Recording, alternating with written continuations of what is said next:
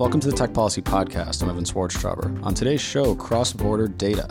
As our lives continue to move online and our data are stored all over the world, questions on how law enforcement can get access to data to have investigations and to bring people to justice, it's butting up against civil liberties and due process protections. And there's this ongoing balancing act. How can we make sure that we can keep people safe without violating civil liberties or actually compromising the security of our digital products? So joining me to discuss this are two excellent guests. Jennifer Daskal, Associate Professor at the Law at American University, Washington College of Law. Jennifer, thanks for joining the show. Thank you. And Drew, your second time on the podcast, Policy Counsel at Access Now. This is Drew Mitnick. You do have a last name. Thanks for joining, Drew. Happy to be here. Thanks. And last time we were talking about botnets. So if anyone is interested in that, we'll make sure to link to that as well. So Congress has been looking at this problem, right? Because now we have just this borderless nature of the internet. And just because I live in the U.S. doesn't mean my data are stored here. And that applies to people all over the world. And there's this ongoing problem of when a domestic law enforcement agency in any country, it could be a city police agency, it could be a national intelligence agency, they need data that are stored somewhere else. And now it's your system and their system, and how do we bridge the gap? So Jennifer, I'll start with you. You know, when this term cross-border data requests, like what comes to mind just initially to kind of give the listeners a sense of what we're debating here? Sure. So I think there's kind of two key issues here. One is a question of the scope of U.S. warrant authority to reach data that happens to be held outside the United States. Up until really December of 2013, the U.S. government would serve a warrant on a provider, and the provider would turn over data within its custody and control. In 2013, for the first time, one provider, in this case Microsoft, said, actually, we're going to challenge this practice because we think that data that's stored outside the United States is not subject to the warrant authority. And in this case, it was Ireland where the data were stored, exactly. Right? And so after a series of appeals, the Second Circuit has basically agreed with Microsoft and said that the warrant authority only reaches data that happens to be within the territorial boundaries of the United States, causing all sorts of problems, and there's a number of magistrate judges who have disagreed with the Second Circuit. There's a second set of issues that are caused by other provisions of U.S. law that prohibit foreign governments, foreign law enforcement, from accessing emails, communications content that happens to be U.S. held. So think UK officials, UK constables investigating a London murder. Turns out that the perpetrator is using Gmail. They can't go directly to Gmail to ask for that data. They instead have to make a mutual legal assistance request to the United States, go through this kind of long, laborious process, wait likely months, many months, if not more, to get access to this data. And this is causing real frustration on the part of foreign governments as well. And Drew, you work for Access Now, which is a global civil liberties and human rights organization. And in general, your organization's been critical of just the ballooning surveillance state around the world and just the kind of lack of constitutional oversight and just kind of like a free-for-all. The golden age of surveillance is a term that we've heard. So it might actually seem like a victory for privacy advocates that a court would say to Microsoft, yes, you are right. Just because people want access to data stored in Ireland and just because you're an American company doesn't mean you can have it. I mean, is that an outcome that your group supports? I mean, are you happy that the court said you don't have extraterritorial authority for data in other countries? I don't think we took it necessarily as a victory or a victory for privacy or kind of a negative outcome either way. I mean, I think we view it as a result of what we also recognize as a problem, which is that there are barriers to the system for accessing data, and the approaches that governments have been taking, which are things like just trying to exert extraterritorial jurisdiction to gain access to data, or to develop other methods to gain access to the data, probably aren't the right solution. At least in the short term, we've seen a lot of very negative consequences. We've seen things like local storage of data to ensure that countries can have access. We've seen things like government hacking expanded. I mean, I think that these are the things that you'll often hear from people when they say, we need to make sure that governments have access to data, that there needs to be a system in place. And so one of the things that Access Now has supported is to ensure that there is a framework in place that enables the lawful requests that are actually compliant with human rights, that framework exists, that it's not kind of a hodgepodge of solutions, and that those solutions often are causing their own set of problems. Yeah, and that's one of the issues here, right, is that we're dealing country by country. And while it might be possible for the U.S. to engage in some type of umbrella agreement, that isn't really what we've been seeing play out. It's been more kind of like a bilateral basis and maybe model policy results. But really, you're dealing with every single country in the world that has law enforcement needs, and you have to figure out a balance. Now, that can be really clunky. I mean, we're talking about exactly the hodgepodge you're trying to avoid, where there's one standard for the UK, there's a different standard for France, there's a different standard for China. So, Jennifer, do you have a sense of what the ideal state is, given that there are so many competing concerns? Drew raised a couple where if people don't get what they need, they're going to start requesting that companies store data about their citizens in their country. And that undermines the borderless nature of the internet. That could pose serious problems for commerce, or they might just go on a hacking spree without any type of oversight because they need the data. So we want to avoid that. And I think all sides probably can agree that those would be bad outcomes. So how do we get to that ideal state that is an MLAT or a mutual legal assistance treaty that is good, that you might support? So I think the Microsoft Ireland case, the case that was brought by Microsoft regarding the data in Ireland, exacerbates that problem in terms of incentivizing data localization mandates, because it makes jurisdiction over data turn on where the data is located. Right. And that provides an incentive for countries to demand that people keep data locally so they can access it. So to answer your question, how do we solve this problem?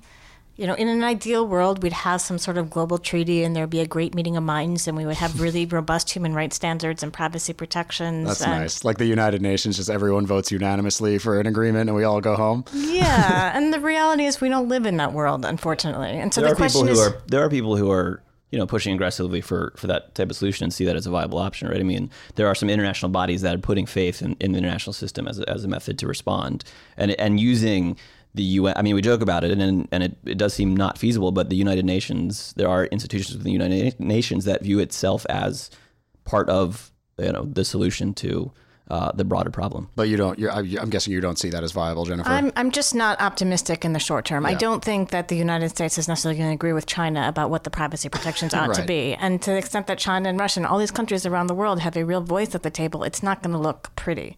So I think the reality is, at least in the short term, we're talking initially about what can we do with respect to U.S. law. That's where we have some potential control. And so the question is, what do you do to legislate in response to the Microsoft Ireland case so that law enforcement can, pursuant to a warrant issued by probable cause, which is a high privacy protective standard, access data in legitimate investigations without kind of arbitrary distinctions based on where companies choose to hold the data, and at the same time facilitate in legitimate circumstances with basic human rights protections built in the ability of foreign governments to access data that happens to be U.S. held, so you don't end up with the parade of horribles that Drew already talked about in terms of incentivizing mandatory data localization requirements, increased use of surreptitious means of accessing the data. So this conversation often happens in the context of Europe because, like you said, there are just some serious fundamental differences with countries like China and Russia, and it might be damn near impossible to come to an agreement about what due process is and what human rights entail. But with Europe, there are some similarities, of course, and that's always a place for comparison. Now, is there an agreement currently on the books or that has been proposed or has been floated that, in either your mind or Drew, feel free to jump in after, is getting at that ideal state that could be replicated as a model policy so that you don't end up with a hodgepodge? Right. So again, I do think it's important to separate out the two issues. So there are a number of proposals on the table in terms of responding to the question of the reach of U.S. warrant authority. Right. That's dealing with the Ireland case where the data were abroad and it was U.S. It was the Justice Department that needed the data. Again, based on a warrant issued by probable cause, privacy protective standard. Then there's the separate question of foreign government access. And there is a draft agreement that's been worked out between the U.S. and the U.K. that would permit the U.K. government, in limited circumstances in the investigation of serious crime, to make direct requests to U.S.-based providers for data of persons who are outside the United States, who are not U.S. citizens and not legal permanent residents. If the U.K. wanted data about people in the United States, U.S. citizens or legal permanent residents, they would have to continue to make a mutual legal assistance request and ultimately obtain a warrant based on probable cause.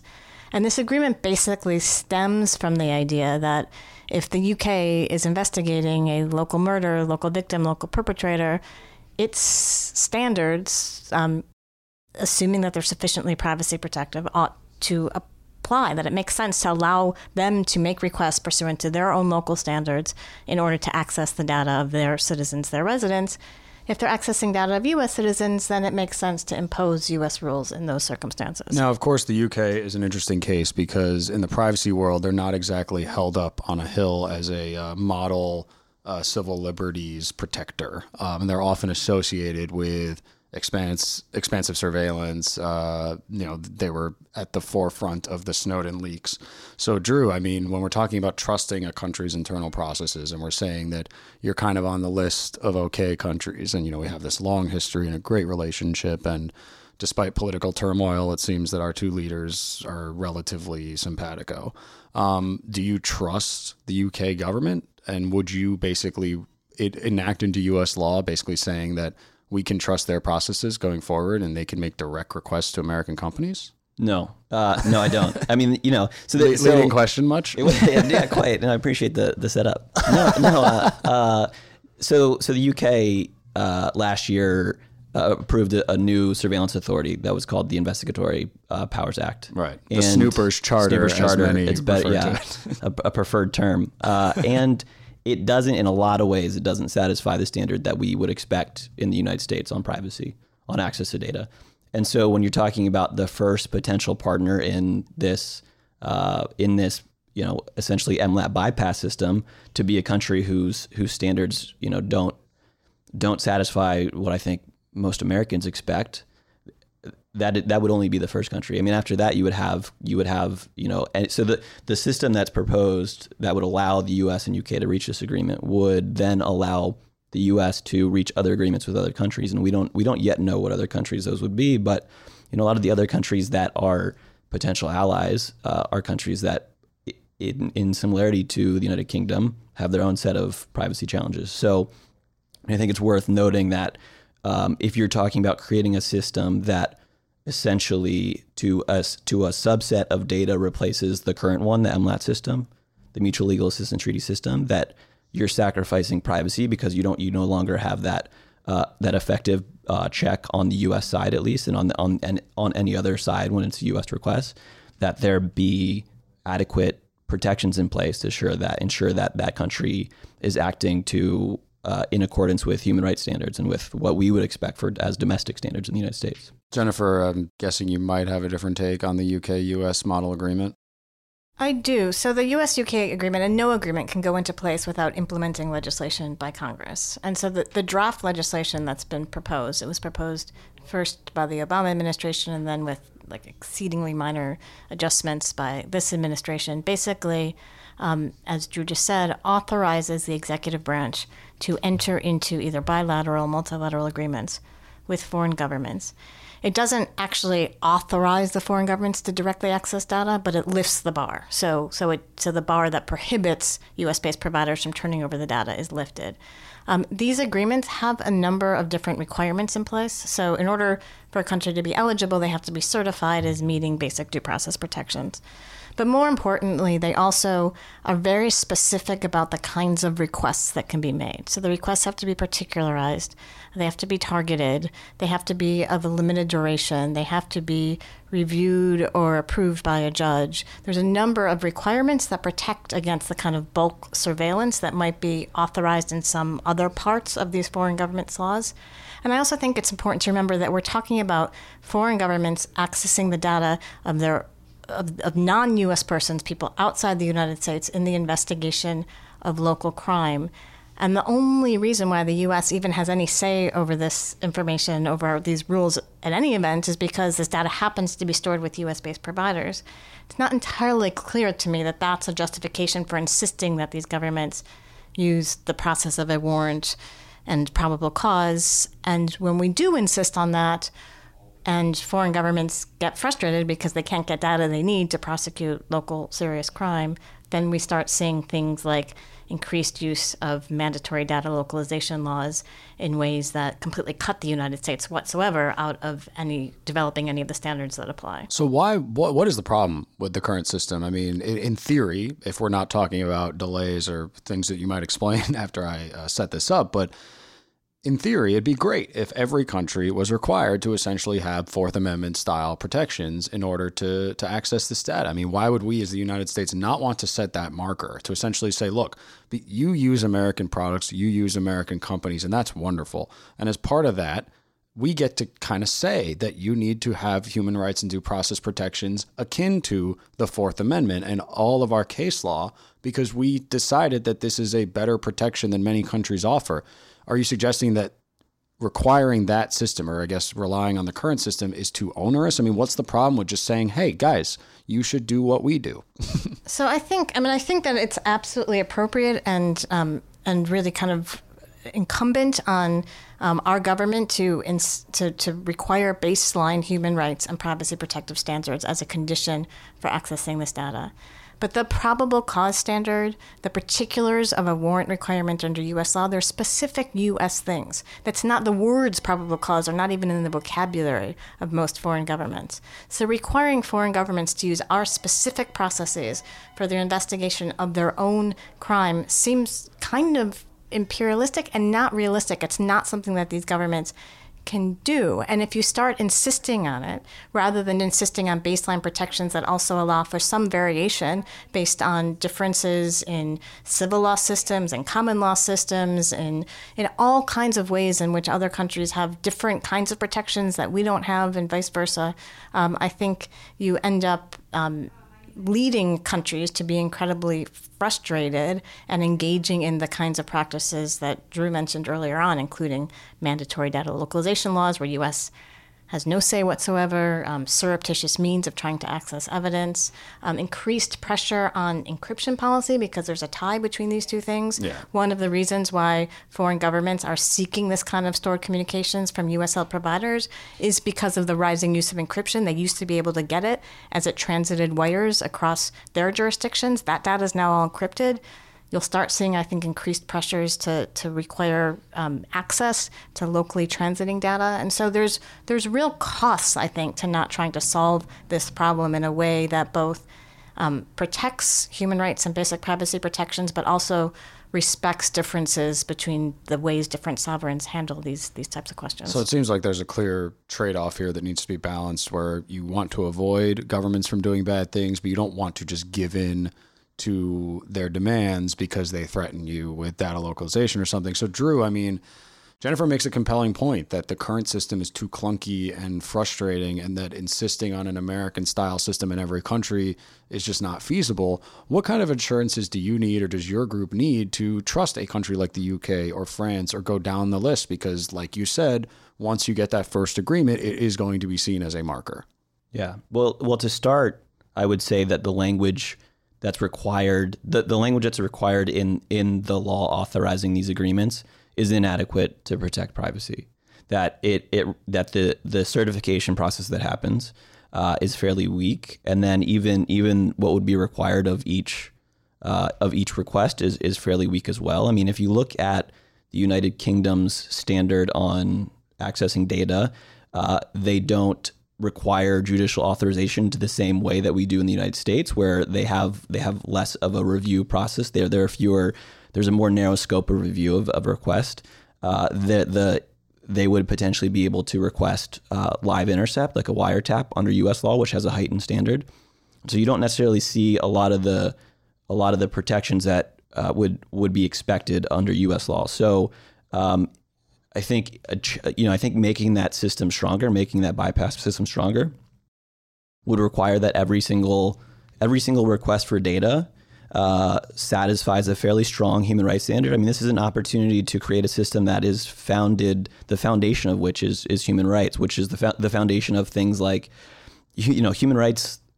It's commonly said that human rights law requires things like notice to the data subject. That is not yet discussed as an element of the system. So there are a series of standards that I think are that are out there that could become the basis of a bypass system that aren't in there yet. I think it's also worth pointing out as a slightly separate point is that a lot of the countries, in the way that this formulated, a lot of the countries that are the worst offenders when it comes to exercising control over private internet infrastructure, Russia and China, let's say, would not be invited into the system, and so wouldn't deter some of the worst offenders from actually doing a lot of the terrible things that they're going to do to the internet.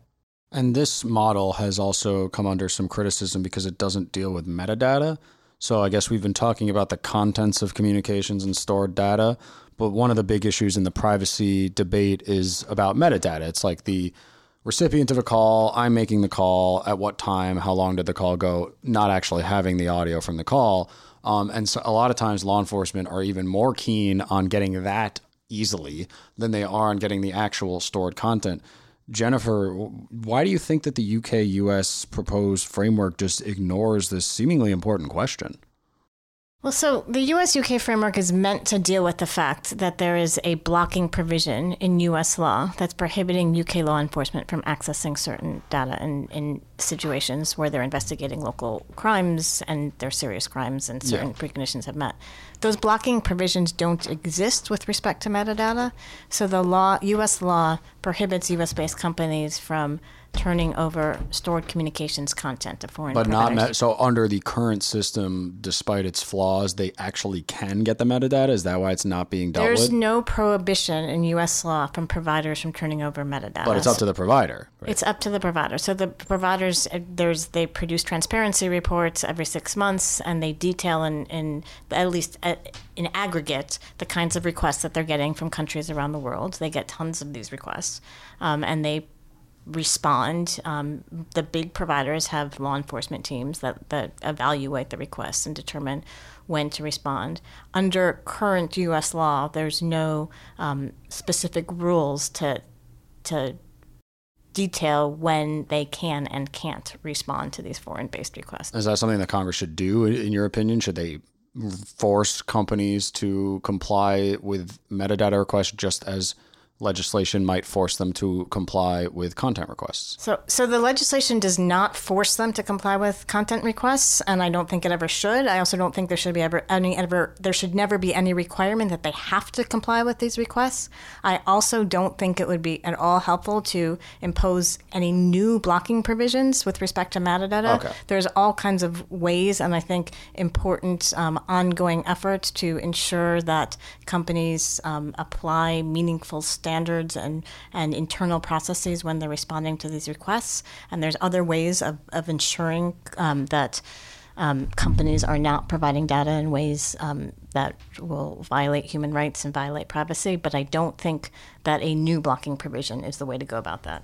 I think the metadata question raises another point, which is that we don't really know how functioning the current system could be with improvements, right? So one proposal has been to adequately fund MLATs, and that hasn't really been tried to see how much of an improvement that system would to the create. Extent that it's a capacity problem, which is why governments are waiting months and months and months for stuff that they need now. Exactly. And then there's another question about metadata, which the Prime Minister of Australia just made a comment. He's made a couple comments recently about encryption. So he's using that buzzword encryption. But then if you look closely at what he's saying, he's talking about encrypted metadata, which I think what he seems to be getting at is that he wants access to metadata for encrypted communications.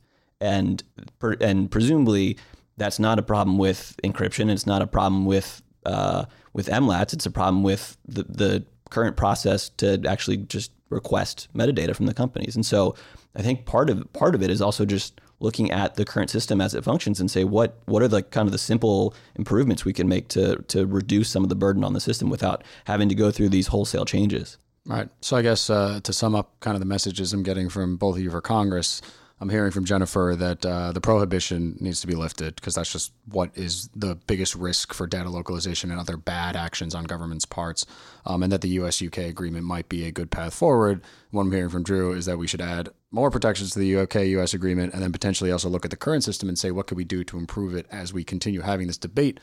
To wrap up the show, is there anything else you'd like the staffers, who I hope are listening to this podcast, to hear as their bosses are dealing with this very important issue in legislation? I would just say that I think we have a real opportunity here to act, the U.S. Congress does, and that there will be real costs if the U.S. Congress kind of sits on its heels, both with respect to the Microsoft Ireland problem, the U.S. government's now trying to seek cert before the Supreme Court. They filed a cert petition. Courts, I don't think, can really resolve that question in kind of the nuanced way that Congress can and should. Right. So Congress really has a role and I think an obligation to step in on that problem, and a real opportunity here to facilitate access and also set baseline privacy protections in doing so. Drew? I would just say the flip side, which is when you're talking about permitting other countries to exercise, law enforcement authority domestically, you need to be very cautious, and better to start with something very cautious and take small steps than to go drastic with a solution. Well, you guys both have written about this topic at length, and we will make sure to link to those excellent pieces in the show notes. But that's it for today. My guests have been Jennifer O'Daskell, Associate Professor of Law at American University's Washington School of Law, and Drew Mitnick, Policy Counsel at Access Now. Guys, thanks so much for joining. Thank you. Follow us on Twitter and Facebook at Tech Freedom. Let us know what you think of the show. Send us an email at media@techfreedom.org. That email might be stored here or in Ireland. I just can't tell you. I don't know. Find this podcast in the iTunes store. Please leave us a review because it will help others find the show. Thanks for listening.